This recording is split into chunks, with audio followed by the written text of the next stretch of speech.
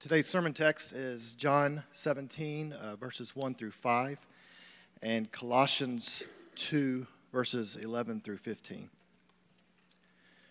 When Jesus had spoken these words, he lifted up his eyes to heaven and said, Father, the hour has come. Glorify your Son, that the Son may glorify you, since you have given him authority over all flesh, to give eternal life to all whom you have given him. And this is eternal life, that they know you, the only true God, and Jesus Christ, whom you have sent.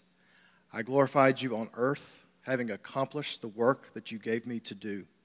And now, Father, glorify me in your own presence with the glory that I had with you before the world existed.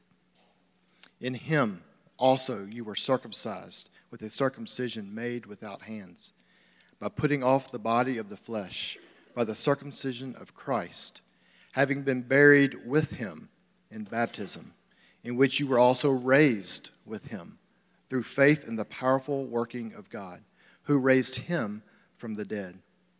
And you, who were dead in your trespasses and the uncircumcision of your flesh, God made alive together with him, having forgiven us all our trespasses, by canceling the record of debt that stood against us with its legal demands.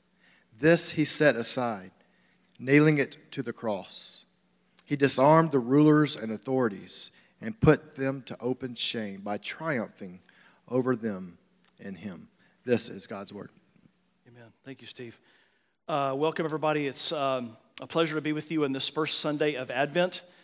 We are going to be studying a handful of verses over the next 4 or 5 services. And those verses are all in John chapter 17. John 17. I want to say this, though, first about God's word before we move any further. We believe, as followers of Jesus, that God's word is God.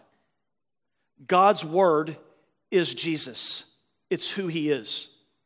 When we go to the scriptures, yes, we're opening a book in our laps, or we are opening an app on our phone, but more than going to words on a page, we have an opportunity to fellowship with the creator of the universe.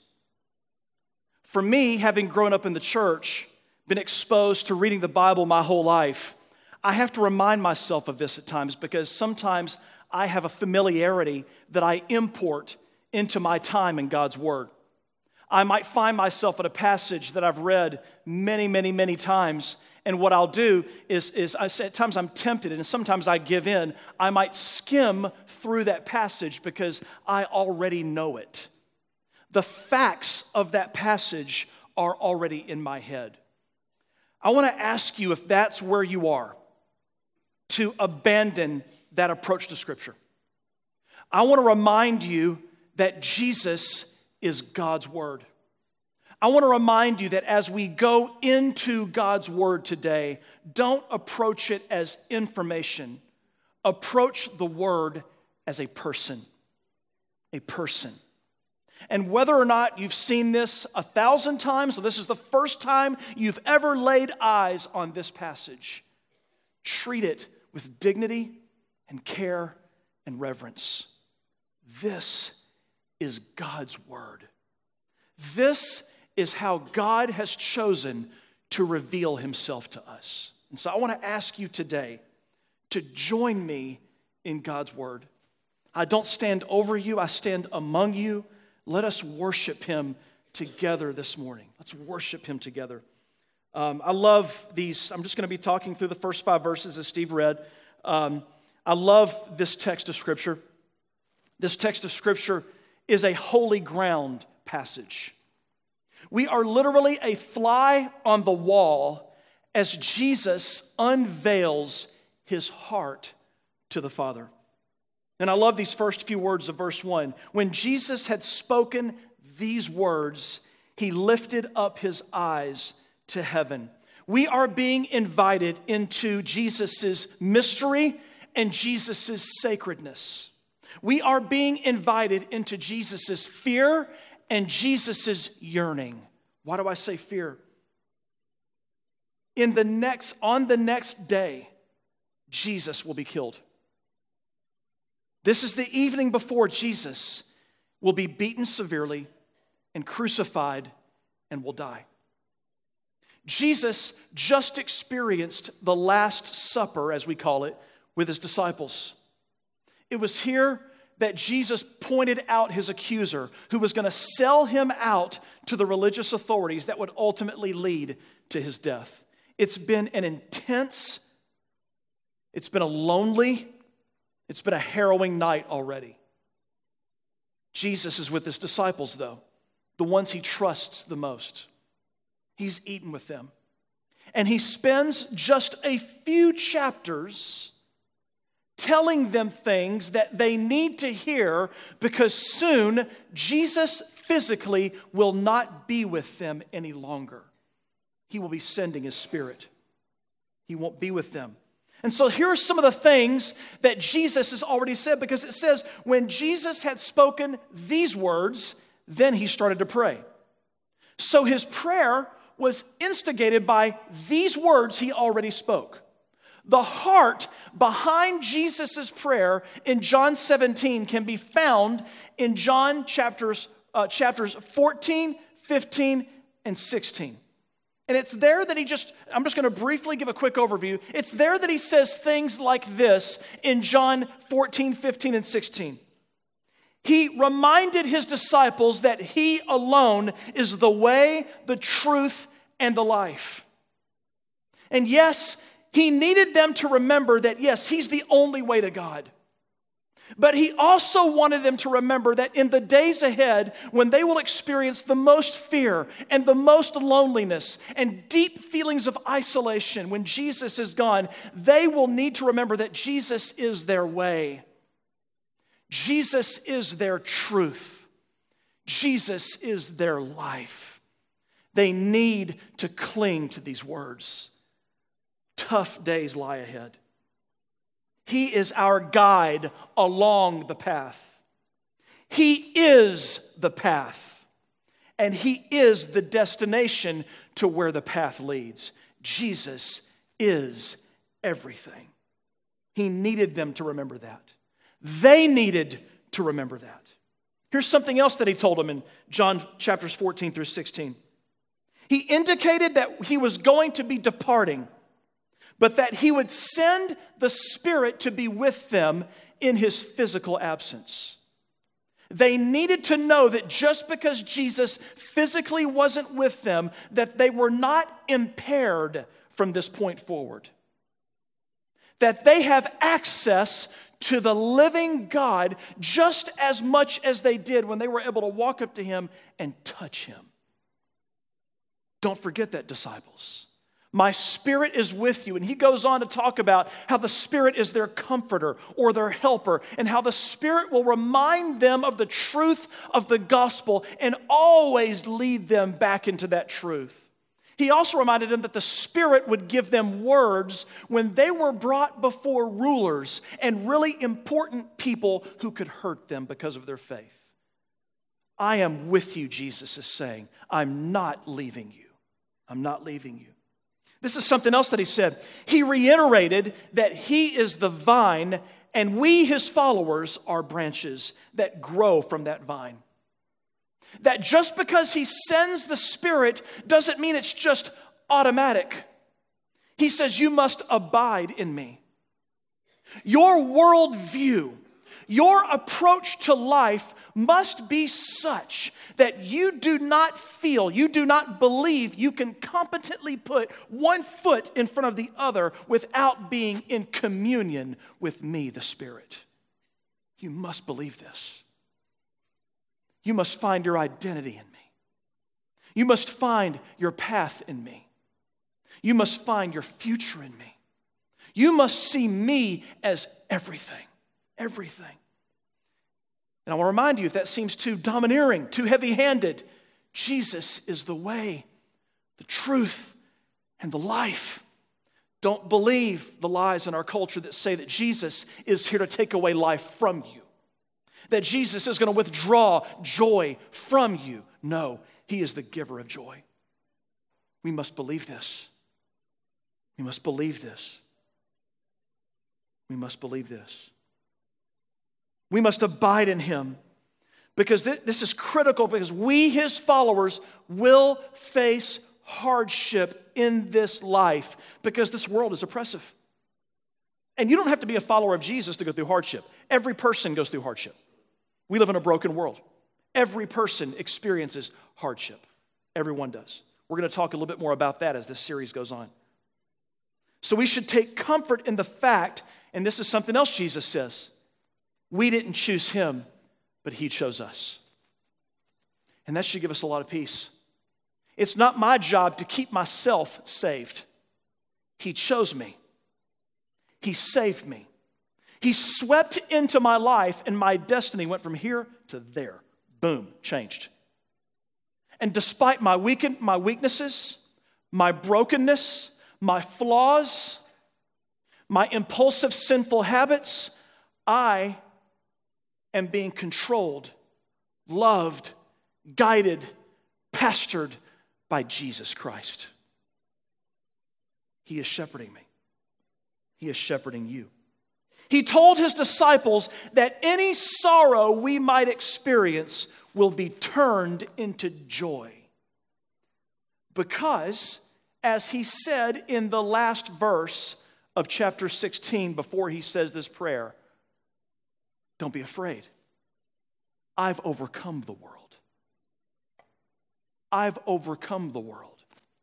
And so that prayer that he prays is all about the power of the Spirit in the believer's life helping us to overcome this world. Anybody want to overcome the world? Anybody tired of being a slave to the world? Anybody tired of the more you look at yourself, the more you look like the world and not like Jesus? I don't want that in my life either. I don't want that either. He's overcome the world. Tomorrow, he will die.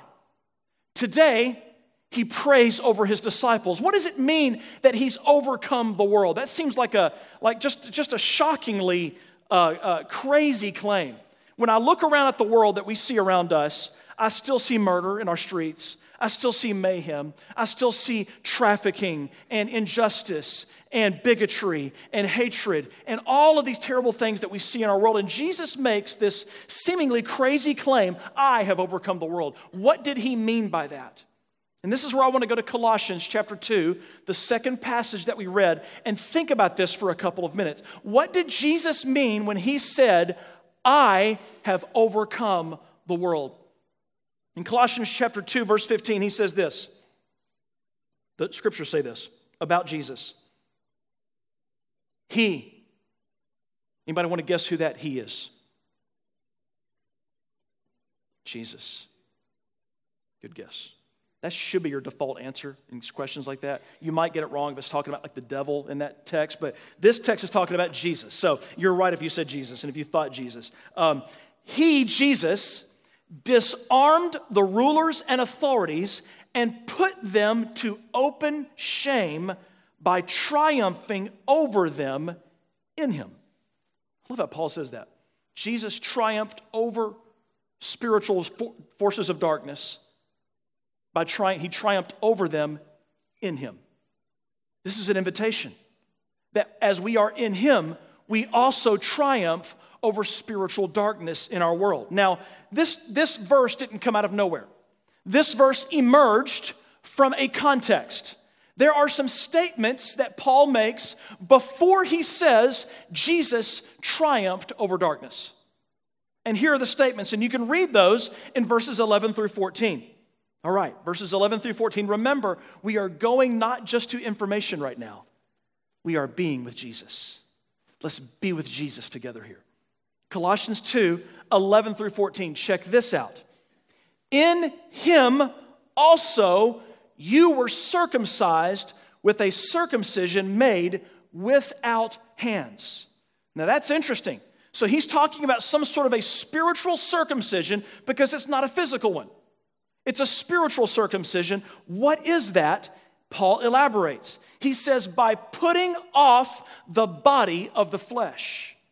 Putting off the body of the flesh. Well, I still have my physical body, so obviously he doesn't mean this body by putting it off. What body of flesh is he talking about? He's talking about sin that is locked into us, sinful habits that take control of us.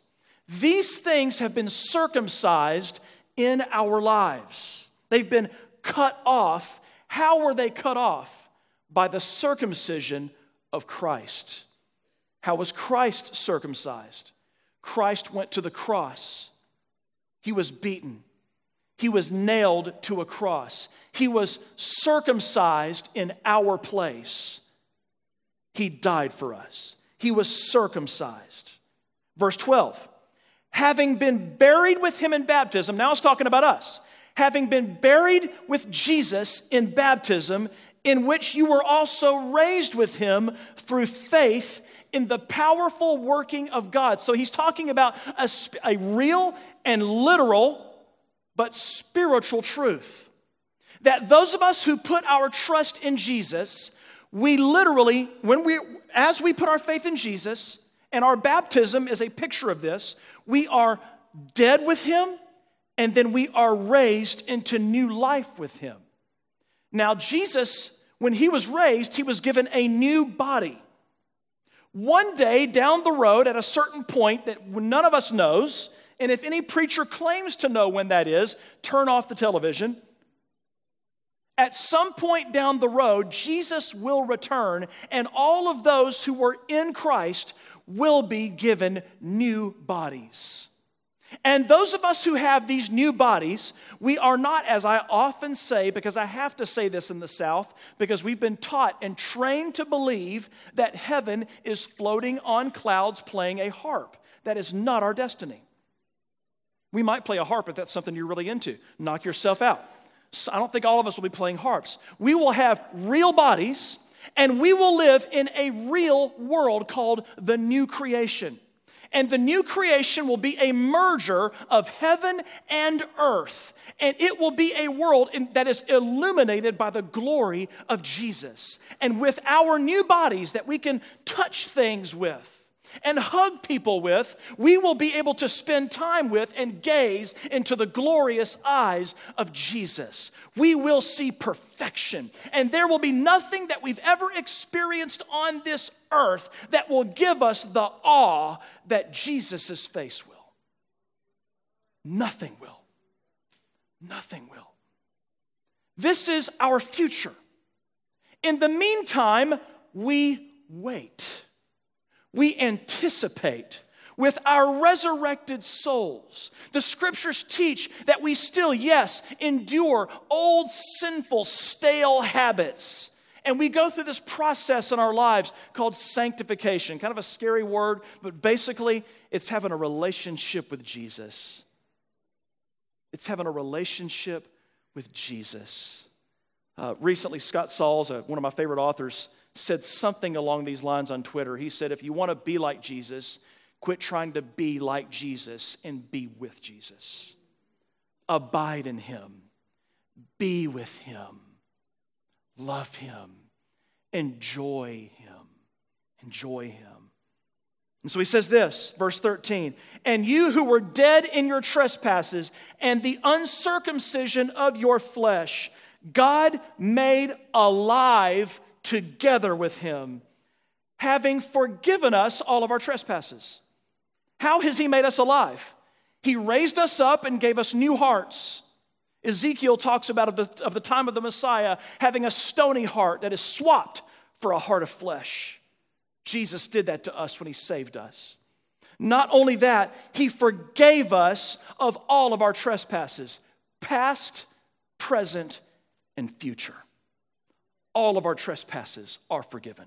All of them are. Not only that, but he canceled the record of debt that stood against us with its legal demands.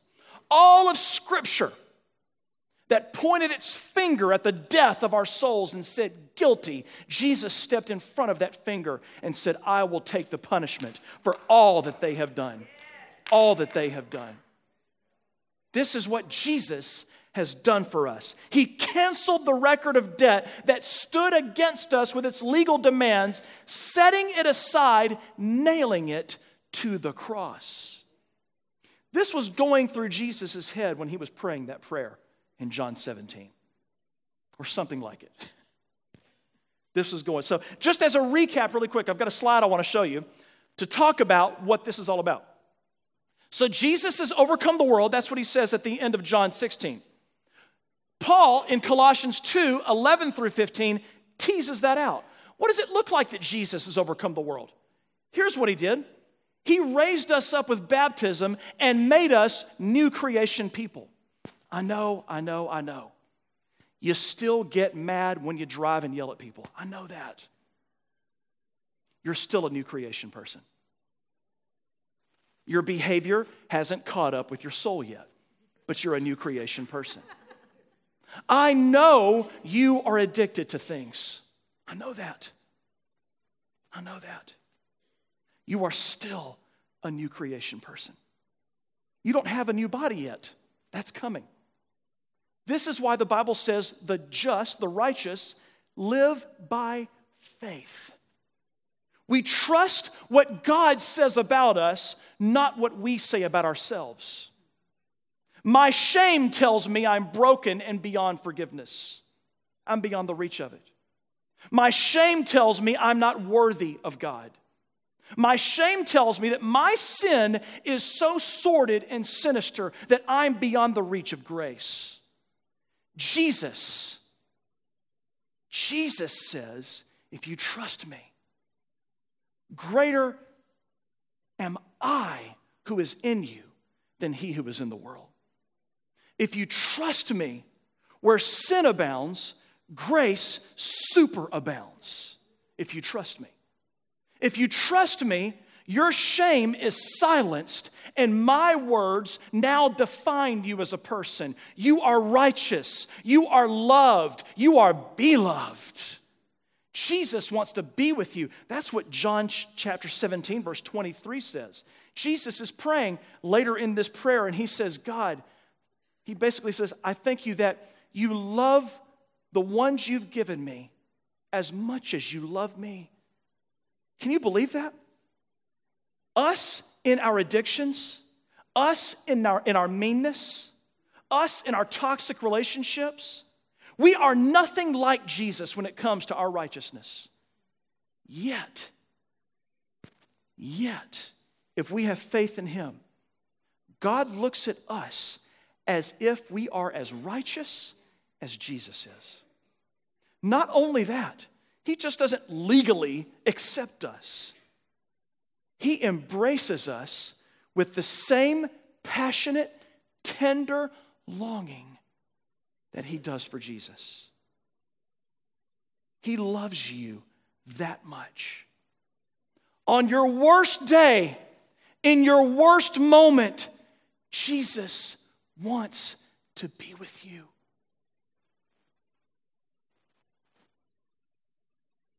This is what it means when it says we're new creation people. We're being shaped for a new world. We're being shaped by Jesus to be the kinds of people who will not be enslaved to our addictions and our sinful tendencies anymore. That's all going to go away at the new creation. Now, we walk by faith. What else does it mean that Jesus has overcome the world? He's raised up followers who are new creation people, who are a forgiven people. Our trespasses have been silenced. Not only this, but he has made us a free people. We don't have to live by merit anymore. We don't earn God's favor. Jesus earned it for us. We are free. We are in grace. We are loved. We are accepted. We are forgiven. We are treasured by God. And he disarmed the wicked forces of evil in our lives. And that's what all that boils down to. This is what it means that Jesus has disarmed darkness. We are a new creation people. We are a forgiven people. We are a free people in grace. And come hell or high water, Jesus commands our destiny. And he treasures us as much as he treasures his time, his fellowship in the Trinity. This is why he left that glory to come and be with us. To be with us. He died on the cross, bearing our sin. This is scandalous and beautiful if we really take this in. It's scandalous and beautiful. So I've gotten through the first phrase of verse 1. Let's move on. He lifted up his eyes to heaven and he said, Father, the hour has come, meaning the hour of his death, his suffering. Glorify your Son, that your Son may glorify you. Glorify your Son. It sounds kind of prideful to say glorify me, but let's remember, Jesus is glory. Jesus is radiance. It's who Jesus is. Jesus longs to be restored to what he is, to what he was. It's glory and radiance is the truth about Jesus. But he just doesn't want it so he can be glorious and radiant. He wants it so he can glorify the Father. But interestingly, in order for Jesus to become glorious and radiant again, he must die. He must die. One of the things that we're going to see about John 17 over the next few weeks is John 17 isn't just Jesus' prayer for us. It's the frame of the Christian life. It's the frame of our life in Jesus. In verse 2, it says, there are 3 gifts that are given. It's interesting. 3 gifts. Y'all see how we're tying this in with Christmas? See what we did there? Okay. So there are 3 gifts that are given. One is authority, the authority that God gave to Jesus. The second gift is eternal life, the gift that Jesus gives to certain people God has given him. And that's the third gift. People. People are a gift to Jesus. God the Father, it says in verse 2, God the Father gives Jesus, his Son, a gift. And that gift are those people who love him. Now here's what's interesting. 5 times throughout John 17, this is said. 5 times it says, Jesus has been given a gift, and that gift is us. Jesus has been given a gift, and that gift is his servants. Jesus has been given a gift, and that gift are his servants. Jesus has been given a gift, and that gift is his servants. I'm using is and are because I'm not sure how that works there. Jesus has been given a gift, and that gift is his servants. Jesus has been given a gift, and that gift is his servants. Do you think John wants us to remember something here? That those of us who follow Jesus, we are God's gift to Jesus. Do you conceive of your relationship with God that way? When you think about your salvation, the eternal life that God has given you, do you ever think of it in that regard, that I am a gift that God gave to his Son? I am a gift. That's huge as we get to verse 3. Check this out. And this is eternal life, that they know you, the only true God, and Jesus Christ, whom you have sent. This is eternal life. In the context of 5 times Jesus thanking the Father for giving him the gift of us, he says, let me give you the definition of what salvation is. Eternal life. And he says something surprising. He doesn't say eternal life is living forever. He doesn't even mention that. He says eternal life is knowing the Father and his Son Jesus, whom he has sent. That's eternal life. Now, when you read that in isolation, that's great. We like to think about what we've been given. Man, I get a relationship with Jesus. I get to live forever. That is awesome. But he doesn't say that in isolation. The context is 5 times throughout this text, this one chapter, Jesus says, your servants, my servants, have been given to me by the Father. And so the question should not be, what do I get out of my relationship with Jesus? Rather, the question should be, what does God get out of it? What does God get out of me experiencing eternal life? What does God get out of me being given to Jesus? I mean, think about that for a second. If you're in church mode right now, get out of that and get in Jesus worshiping mode, all right? Think about that for a second. What do you feel when these words go through your mind? I am a gift from God the Father to his Son, Jesus. How does that make you feel? I don't know about you, but I feel responsibility. I feel weight. I feel a sense of gratitude that I'm loved and treasured, that God actually looks at me like a gift. Wow. Because oftentimes my voice of shame in my head tells me that I'm not worth it. And God's voice is saying, you are. You're a treasure to me. I love you. You are cherished by me. So cherished that when I had a chance to give my son a gift, I gave him you. So I feel that. I feel the joy of that. I feel the love in that. I feel the affirmation from God, but I also feel weight. I am a possession of Jesus Christ. I belong to him. I am his. I'm his. And that's what this context is in verse 3. What is eternal life? That we may know God and Jesus Christ whom he has sent. That's eternal life.